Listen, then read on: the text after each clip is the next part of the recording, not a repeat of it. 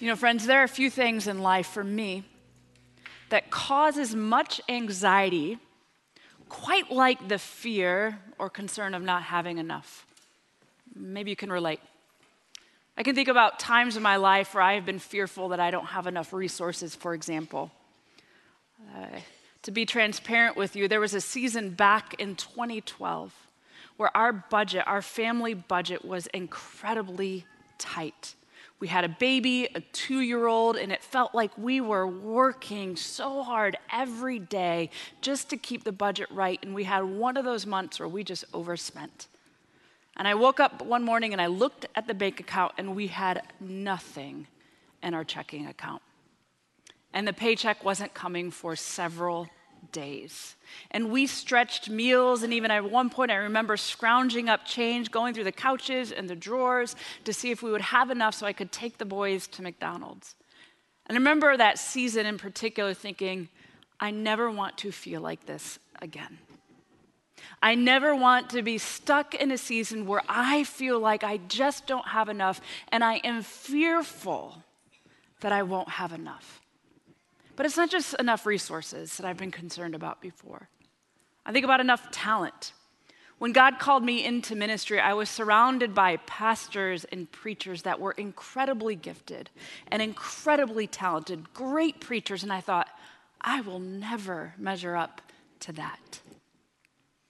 There's been seasons where I've been worried that I don't have enough time. I can't tell you how many times I've said something like, I wish there were 36 hours in a day.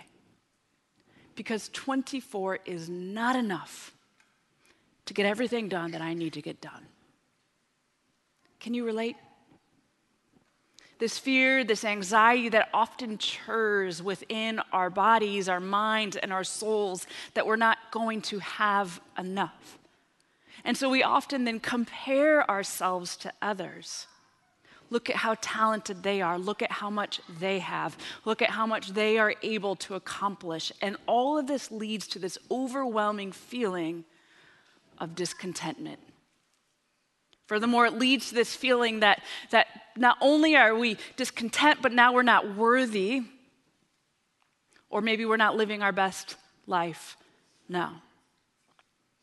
And see, this feeling of not having enough, or this scarcity mindset, if you will, goes all the way back to the beginning of time. This is not a new phenomenon. This is not a Western phenomenon. This is not just keeping up with the Joneses mindset.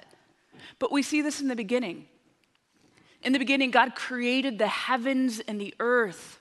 God gave humanity abundant gifts and abundant blessing. And God said to humanity, you can eat all that you want except for fruit from this tree that brings a knowledge of good and evil. And we see the Bible's first sin is a lack of contentment that then drove to this scarcity mindset. And what did they do? They ate from that forbidden tree. And what we then see then all throughout Scripture is God constantly piercing through, cutting through this scarcity mindset. As though life is a zero-sum game, as though life is one pie. And we all get a slice. And if someone else has a bigger slice than us, then we aren't worthy. They're more worthy than us. And we don't have enough. And it's just not fair. But in Scripture, we see God giving us a framework not of a scarcity, but one of abundance. I can think of John's gospel. The very first miracle of Jesus at the wedding of Cana. Jesus' mother comes to Jesus. She's frantic. She's panicked. Jesus, we don't have enough wine. What are we going to do? Jesus then, what does he do? He goes and he fills the barrels to the brim, and they begin to overflow in abundance. They have more wine than they know what to do with. Later on in John's gospel, at the feeding of the 5,000, after teaching all day long, the disciples come to Jesus. They're panicked. They're anxious. We don't have enough food. What are we going to do? How are we going to feed all these? There's 5,000 people here. It's too late for us to go into town and get food. What are we going to do? And what does Jesus do? He takes but just some loaves and fish, and he shows the abundance of the kingdom. And he feeds 5,000 people. And Jesus, what he's doing is constantly giving us a vision for the abundance of the kingdom that stands in stark contrast to this scarcity mindset that is churning in so many of our souls day in and day out. The fear of not having enough resources, the fear of not having enough home, the fear of not having enough achievement or success. And it seems to me, at different times in my life when I've been stuck in that scarcity mindset, whenever I reach another notch of where I think if I can just get there, then finally I'll be content. It's fleeting. For moments later, I'm still wanting more. And so the Apostle Paul, in Philippians chapter 4, which we're going to look at today as we wrap up our series. We've been in the book of Philippians for the last 7 weeks, where we've been looking at Paul's letter to the Philippians. And today we're going to look at chapter 4, verses 10 through 23, as he closes out this letter. And what Paul does for us this morning is he pierces right through, again, this scarcity mindset, but in stunning and almost odd ways for us in our Western society. So let's take a look at what the Apostle Paul has to say for us. We're going to look at Philippians chapter 4, beginning at verse 10. If you do have your Bibles, would love for you to open up and read along with me. Otherwise, if not, you can follow along on the screen or in your Bible app. This is what Paul says. I rejoiced greatly in the Lord that at last you renewed your concern for me. Indeed, you were concerned, but you had no opportunity to show it. I'm not saying this because I am in need, for I have learned to be content, whatever the circumstances. I know what it is to be in need, and I know what it is to have plenty. I have learned the secret of being content in any and every situation, whether well-fed or hungry, whether living in plenty or want. I can do all this through who gives me strength. Yet it was good of you to share in my troubles. Moreover, as you Philippians know, in the early days of your acquaintance with the gospel, when I set out for Macedonia, not one church shared with me in the matter of giving and receiving except you only. For even when I was in Thessalonica, you sent me aid more than once when I was in need. Not that I desire your gifts. What I desire is that more be credited to your account. I have received full payment and have more than enough. I'm amply supplied now that I have received from Epaphroditus the gifts you sent. They are a fragrant offering, an acceptable sacrifice pleasing to God, and my God will meet all your needs according to the riches of his glory in Christ Jesus.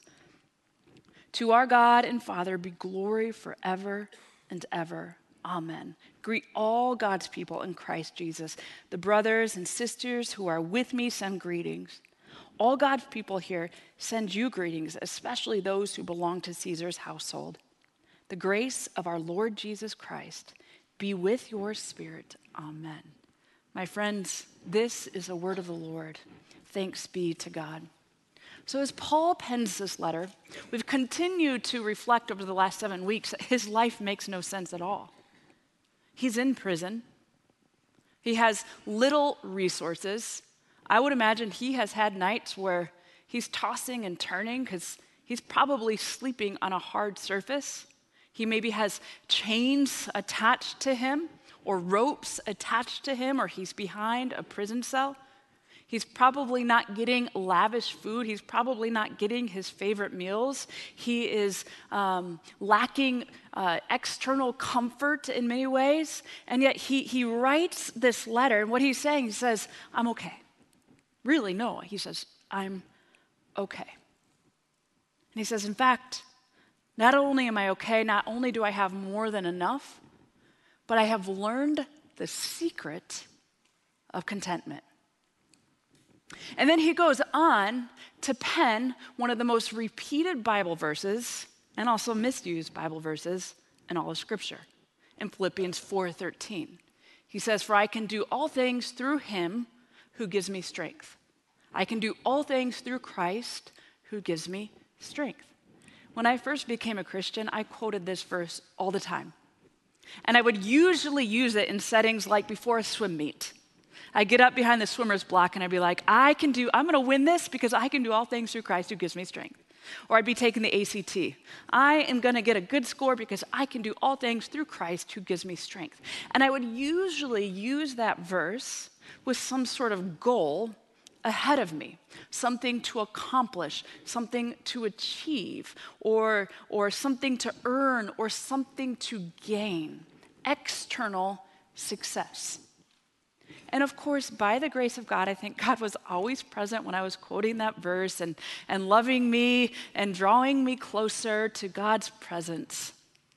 But I don't think that this is what the Apostle Paul is getting at when he says this verse. It's not about God giving us personal achievement so that we can be successful, so that we can acquire more, so that we can win, so that we can get whatever it is we're trying to get to. But see, we've got to zoom out for a moment and understand the greater context of what the Apostle Paul is talking about here. See, listen again. In verse 10, he says, "I rejoice greatly in the Lord that at last you renewed your concern for me." He says, "Indeed you were concerned, but you had no opportunity to show it." He says, "I'm not saying this because I am in need, for I have learned to be content whatever the circumstances." And he goes on to talk about what it feels like to live in want and to live in plenty, to live in need and to be content. And see, what he's doing here is he's responding to the great concern that the church in Philippi has shown for him. They have blessed him with resources, with monetary gifts, with a lot of concern, and he is grateful for their love.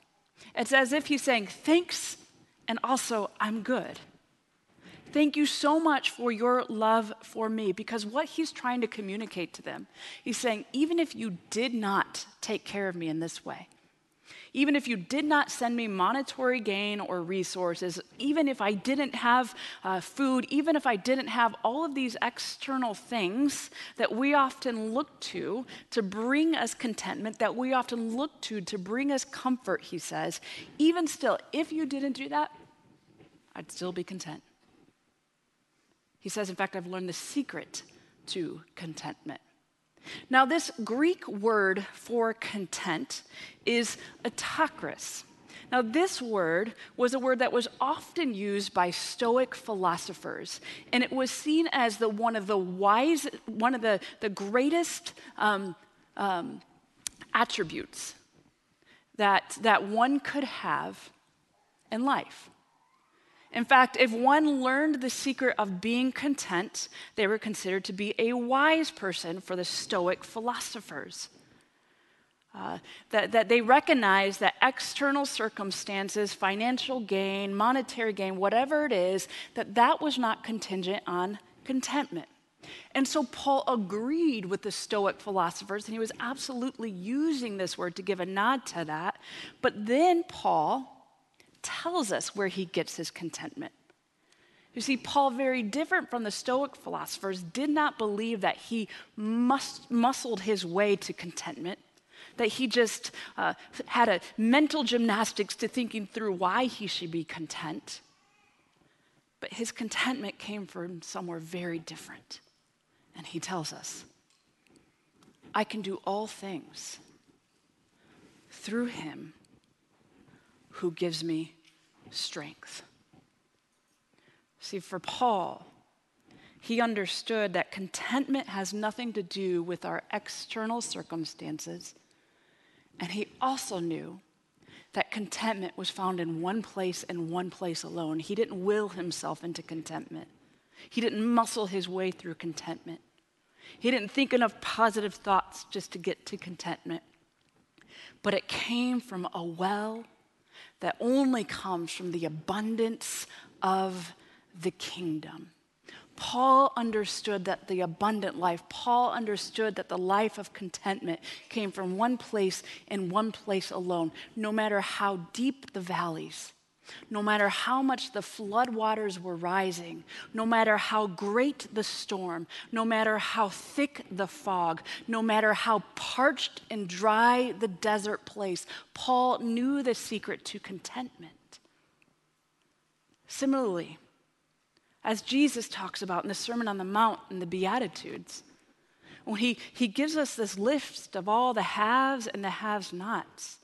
He gives us a list of those who are in dire straits. He gives us a list of all the people that are struggling, those who mourn, those who are persecuted, those who are hungry and thirsty, those who are poor in spirit. And what does Jesus say about them? They're blessed. Why? Because they can do all things through Christ, who gives them strength. These are the people who are totally wrapped up in clinging to the power and the presence of Jesus when they are grieving, when they are mourning, when they have not, and yet they have discovered that the key and secret to contentment is by the grace and the power of Jesus. And you see, this is the framework that the Apostle Paul was working off of. He knew the abundance of the kingdom. In fact, he writes about this in numerous places, this idea of abundance. I can think of 2 Corinthians chapter 9, verse 8, as he writes to the people in Corinth. He talks about abundant blessings available to us. Listen to what he says. He says, "And God is able to bless you abundantly, so that in all things, at all times, having all that you need, you will abound in every good work." Paul also talks about abundant power that is available to us in Ephesians chapter 3, verse 20, when he says, "Now to him who is able to do immeasurably more than we ask or imagine according to his power that is at work within us." Abundant power for those who feel as though they are weak. When we are weak, God is strong. Paul also believes in the words of Jesus when Jesus promises us all abundant life, not just someday, but here and now. When Jesus says in John 10:10, "The thief comes only to steal and kill and destroy. I have come that they may have life and have it to the full." We get this picture of the wine that is full to the brims. My friends, God wants us to live an abundant life, overflowing here and now, and it comes from Jesus and Jesus alone. Not only that, but Paul reminds us that we can have abundant hope when the days seem dark and despairing, when all of life seems as though it is lost and we have nothing left. Paul says in Romans 15:13, "May the God of hope fill you with all joy and peace as you trust in him, so that you may overflow with hope by the power of the Holy Spirit." Again, we get this idea of, we see these wine barrels that are full and overflowing. The world gives us a lot of reasons to despair. The world gives us a lot of reasons to harden our hearts and to doubt and question. But Paul reminds us that the Holy Spirit, the God of hope, fills us with joy, and that you and I can be filled with hope overflowing. The Apostle Paul agrees with his brother in Christ, James, when James tells us what to do in moments of struggle and of doubt when we don't know what to do. When we are in a difficult circumstance and the decision just seems impossible to make, James tells us that we can have abundant wisdom. He says, "If any of you lacks wisdom, you should ask God, who gives generously to all without finding fault, and it will be given to you." Abundant wisdom. Paul reminds us in Romans chapter 5, verse 5, that we can have abundant love. That the love of God reaches every crevice and nook and cranny of our lives. That the love of God cuts through even the sin from our lives. That nothing possibly could ever separate us from this life. And he gives us this vision of love overflowing. And he says, "And hope does not put us to shame, because God's love has been poured into our hearts through the Holy Spirit who has been given to us." the love of God reaches every person who thinks that they are undeserving of the love of God. The love of God reaches all the people who we think the love could not possibly reach. And not only does the love of God reach that person, but Paul says that it fills us in our hearts and that we can live an abundant life where we share that love of God amid a weary and broken and hurting world, and that the world can see exactly what the love of God is like. And my friends, we could go on with the abundance that is available in the kingdom of God. There is abundant relationship, abundant goodness, abundant peace, abundant joy, abundant patience, abundant presence, abundant relationship. And my friends, if there's anything that I have learned in my past 25 years of following Jesus, it's this. God is a God that just wants to give and give and give and give and give and give and give. And when we think that we still don't have enough, God gives again, and God gives lavishly and abundantly and freely and generously. So to those of you this morning who find themselves struggling with just not enough, and for so many of you, for good reason, want to validate for what so many of you are going through is really hard. What some of you are going through is unthinkable. What some of you are going through is unbelievable pain. What some of you are going through is hard. And God gives us a framework for how to navigate life when we feel like we're not having enough. You see, I sometimes wonder if this Western world that we live in, this constant churning of comparing ourselves to our neighbor, I don't wonder actually, I believe that it has given us a distorted vision of living our best life now. And that has given us a distorted vision of what living a worthy life is. And so we're constantly looking at the world and those around us, comparing, and always discontent. Paul knew the secret to contentment. And it was this. It was a life that was completely enamored, in love with, seeking after with a single-minded focus, totally wrapped up in Jesus. It was a life from the morning when he woke, his thoughts were upon Jesus, walking in the ways of Jesus, walking in the presence of Jesus, walking in the grace of Jesus, and all of that drove his life. Now, some of you might be thinking, well, that just sounds really intense. My friends, maybe so, but it is full of abundant blessings. And you can have that life too. Because when we begin to live a life where we are beholding the presence and the power of Jesus, all of that stuff becomes secondary. Not too long ago, I read a story from Bob Goff, author of Love Does.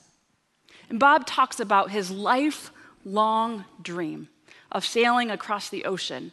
And he and 4 other buddies finally had the chance to get on a 35-foot sailboat and sail in a competition from California to Hawaii.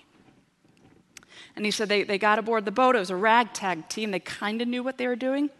They could fake it till they made it. They had chili, cans of chili and water, and he said that the trip just took them way longer than what they expected. They zigzagged everywhere. There are times they were going completely the wrong direction. And after 16 days of being out to sea, they finally arrived at the shores of Hawaii in the middle of the night. And as they steered the boat to shore, the announcer came over the loudspeaker saying their names as if they had done something great and phenomenal. And Bob remarked how emotional it was because the announcer never got on the screen and said, Wow, you guys were a mess. You should not have been out there doing that. You zigzagged all over the place. You should have gotten yourself a GPS. It's not what the announcer said. Instead, what the announcer said is, friends, it's been a long trip. Welcome home. Friends, it's been a long trip. Welcome home. You see, here's how I'm making that connection for us this morning. One day we're going to set our sails towards home, our eternal home. And we'll reflect on our lives. There'll be lots of zigzagging journeys. There's going to be moments where we reflect and we wonder, wow, that was a mess. But we're not going to hear over the loudspeaker of heaven as we come home, welcome, you're worthy to be here because you collected great wealth. Welcome, you're worthy to be here because you had prestigious degrees or a nice kitchen. Welcome, you're worthy to be here because you finally got that promotion or you finally got your kids on that travel ball team. Instead, what we're going to hear is, welcome home. You're worthy because Jesus is worthy. And that's not just a someday reality, but that's truth for us right now. As you have breath in your lungs, you are worthy because Jesus is worthy. And when we begin to learn that life of truly beholding the face and the glory and the presence of Jesus, and opening up ourselves up to the life of Jesus, what we've learned is that all that chasing was fleeting, because we have found that living our best life now has been right in front of us all along. And his name is Jesus. As one songwriter once said, you can have all this world, but give me Jesus. Let us pray.